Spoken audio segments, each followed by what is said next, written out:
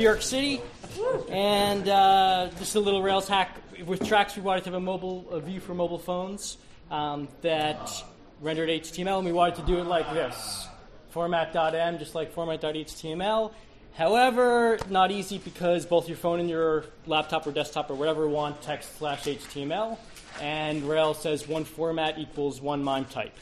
So we're hacking it. Environment.rb, define a new fake MIME type as a constant. Tracks mobile, register it with the M for your format. People can see.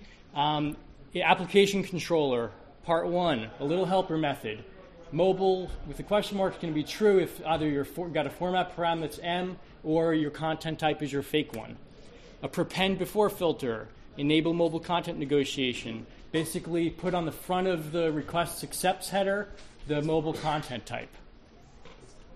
Fake it out. Say that you want mobile.